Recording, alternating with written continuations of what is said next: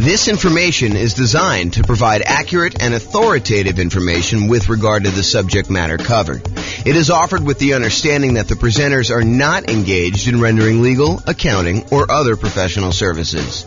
If legal advice or other expert advice is required, the services of a competent professional should be sought. Welcome to the Sacramento Real Estate Investing and Real Estate Financial Planning Podcast. Learn all about investing in real estate in Sacramento, California, with a combination of real estate financial planning and modeling with numbers specific to Sacramento, plus syndicated, more generalized recordings of live and pre-recorded real estate investing classes, not all of them specific to Sacramento. Be sure to stay tuned after the podcast for a message from our sponsors. The following is part 4 of 6 parts of the class, Overcoming Obstacles for Real Estate Investors. Be sure to check out other parts published as separate episodes. All right, let's talk about qualifying for loans. We're going to talk about a couple different things here related to this. So, first part, income to qualify for loans. We're probably really talking more about debt to income ratio. Maybe you're talking about just raw income, but in most cases, in order to qualify for a loan, you're talking about the debt to income ratio. So how much debt you have compared to how much income you have, and the debt would include the property you're buying. So really it's income and debt.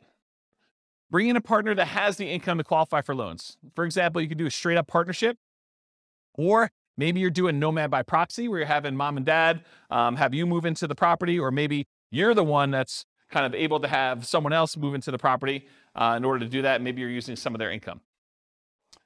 Creative financing. So all the different creative financing strategies that don't require you to qualify, things like buying properties subject to, or buying properties on a lease option, or getting owner financing. A lot of these do not, just like by law, like it's not by law, but by like the way that the company does business, like the banks, they're not going to require a debt to income kind of qualification thing. You're dealing with an individual seller and it's all negotiation. Some will, but a lot of them will not.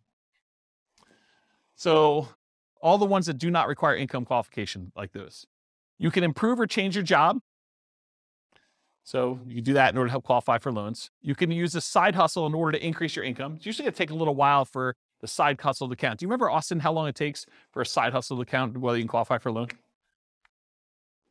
Is it like a couple of paychecks, or is it a full year? Does it have to show up on your tax return? Yeah, I want to say it has to show up on your tax return, right? Talk to a lender. They'll tell you. House hacking your roommates, even if you're currently renting. So we talked about this earlier, I think in another section, but the idea that you could be renting yourself and get roommates, and that income can help you qualify for when you finally do go buy a property yourself. It's not instant. You can't do this. You can't get roommates for 2 weeks and then use that income. I think it has to show up on your tax return. But if you go and do that, that could actually help qualify you for being able to do your purchase on your next property. Then bring that roommate with you. Change how you're renting existing properties. So if you were getting regular rent on a property, maybe in order to qualify for your next property, you have to convert the ones to short-term rentals, have them done for a year or so, or maybe you're doing lease options where you're getting slightly higher than market rent, or something like that in order to improve the economics and the income you're receiving on your property.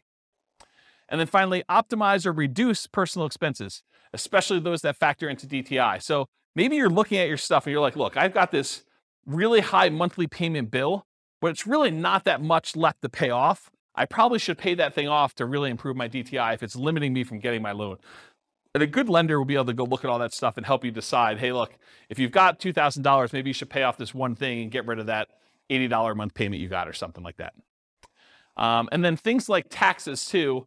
If you go ahead and optimize your taxes, if you're constantly trying to make sure that your property taxes are minimized and your other income tax and stuff like that, that could actually help you qualify in some ways.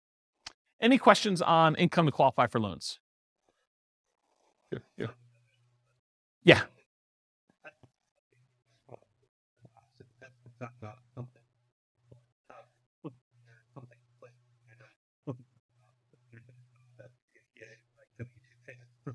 Oh, so if it's W-2 payments, you can count right away? Okay, but doing something like flipping cars or something like that where you don't have W-2, then that needs to show up on tax returns. And a roommate would need to show up on tax returns, right? That's my understanding. Yeah. Go check with your lender just to make sure. What's up? Yeah, I think that sounds right to me, although it could be loan specific for all I know.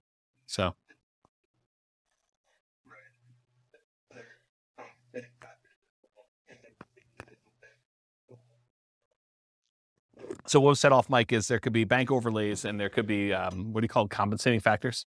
Yeah. So go talk to a lender if you're going to do that situation. Make sure you know exactly before you go get roommates when you're not going to be able to use that money for a couple of years. Go talk to your lender and find out all that stuff ahead of time.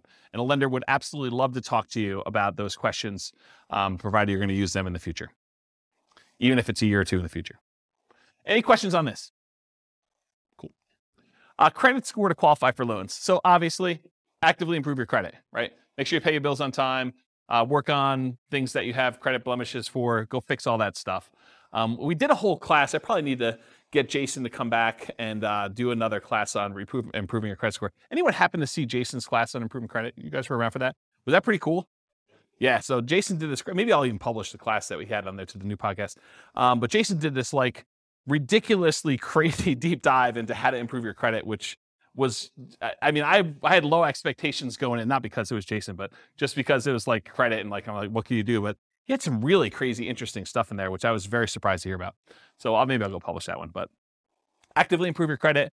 Bring in a partner that has credit to qualify for loans. So if you don't have the credit score, bring in a partner, or maybe you do Nomad by proxy where mom or dad or grandma and grandpa actually help you buy the property. You move in, you live there for the year. They only have to put 5% down, or maybe you only have to put 5% down, and you overcome the credit score issue by doing that. Creative financing and other real estate strategies that do not require income qualification, in other words, credit score. So if you're doing wholesaling or wholetailing, or you're doing real estate brokerage, all those I kind of put in the same bucket. They're kind of like making immediate income by helping people find a property to buy. It's kind of the way I describe it.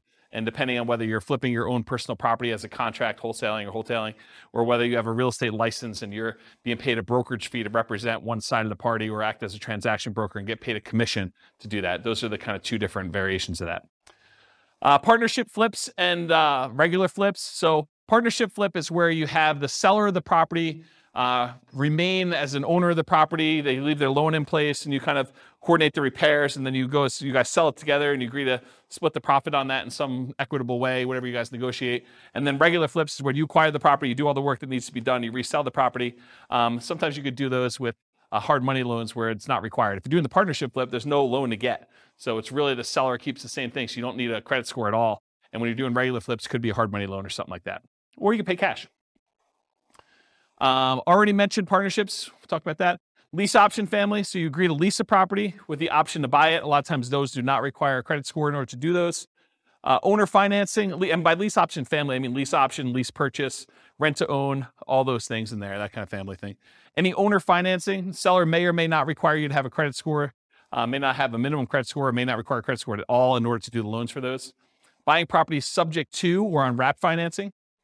Those may not require a credit score at all. And then doing the option and option auction strategy, where you just get an option to buy the property, and then you do a 5-day bid sale in order to sell the property in 5 days with the option auction. Any questions on credit score? Oh. Yep.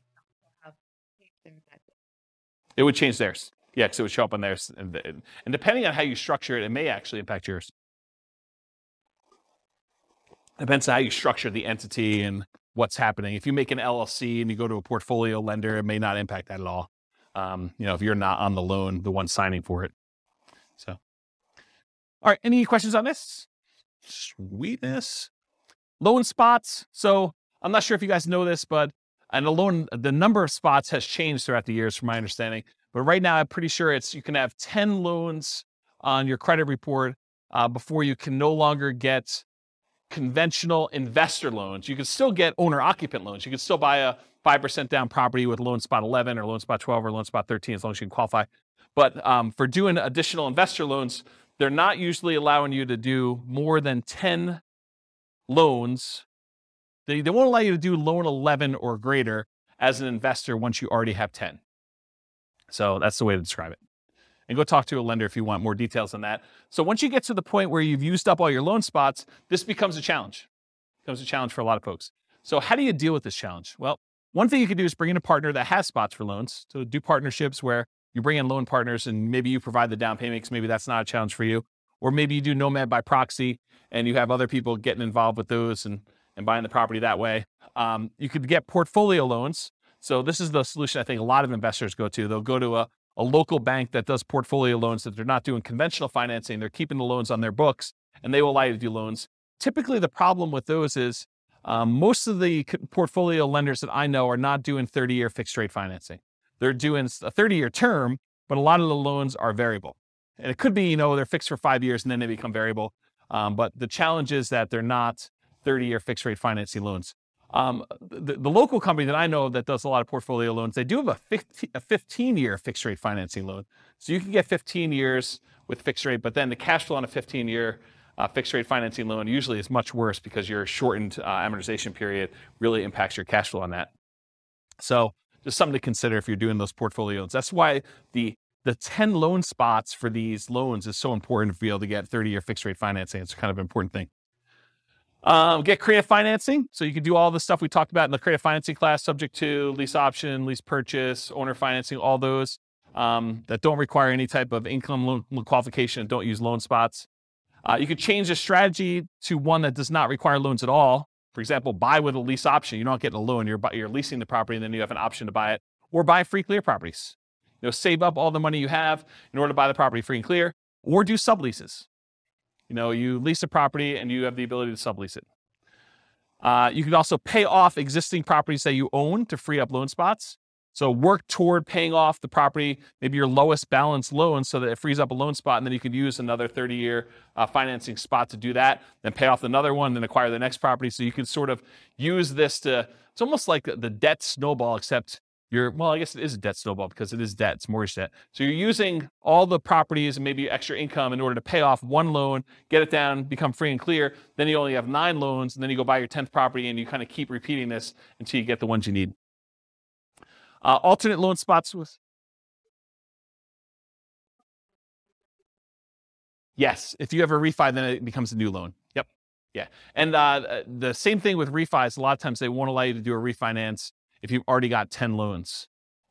So it becomes really tricky though, because let's say you go get 11 loans. My understanding, it becomes hard to even do like a rate and term refi on the ones that you had beforehand. So it becomes almost this really weird puzzle that you need to move stuff around, and it gets much harder when you do that. A lot of folks think, the hard part is acquiring the first deal or second deal or third deal. Well, you just change your challenges. I mean, once you get to the point where you have 10 properties, now it becomes a whole new set of challenges you need to work through. It's not that it's easier, just different problems you're trying to solve and work through.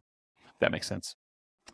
So alternate loan spots with your spouse. So let's say you and your spouse are buying properties. They can get 10 loans on their Social Security number. You can get 10 loans on your Social Security number. You can get 20 combined.